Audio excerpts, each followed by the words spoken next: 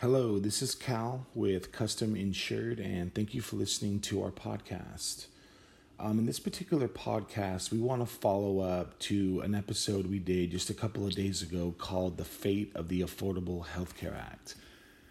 And in this series, we'll discuss possible scenarios if the Affordable Health Care Act is repealed come the vote in November.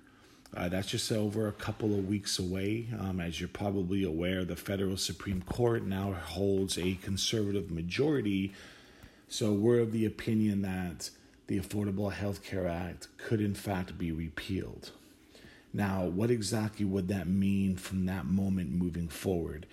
Well, in this particular podcast, we want to talk about what would happen with the element of competition. So, if it is repealed, businesses with over 50 employees no longer have to continue offering benefits to their employees.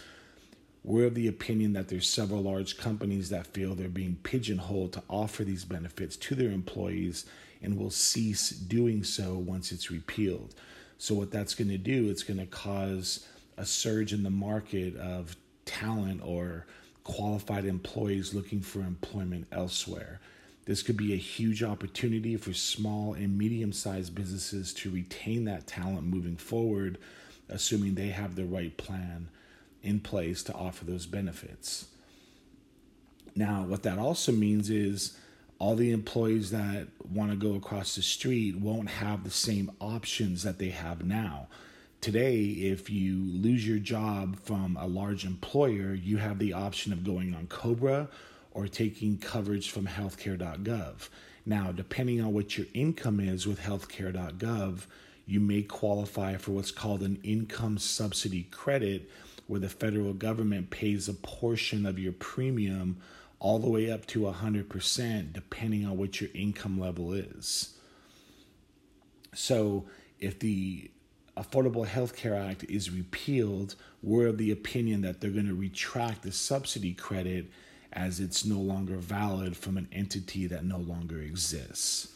So what that means is there's a lot of employees that may start looking to make plans to go across the street to a different employer, giving that, that business the opportunity to grow to a new height or to new levels.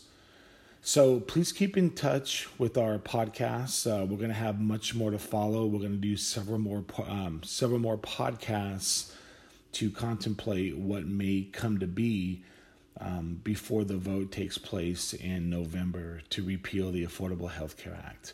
In the meantime, if you want to learn more about what we do and how we help small businesses with group health plans, you can check us out at custominsured.com.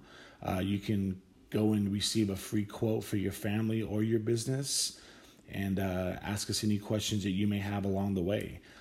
Thanks for listening, and please check back for more podcasts to follow. Take care.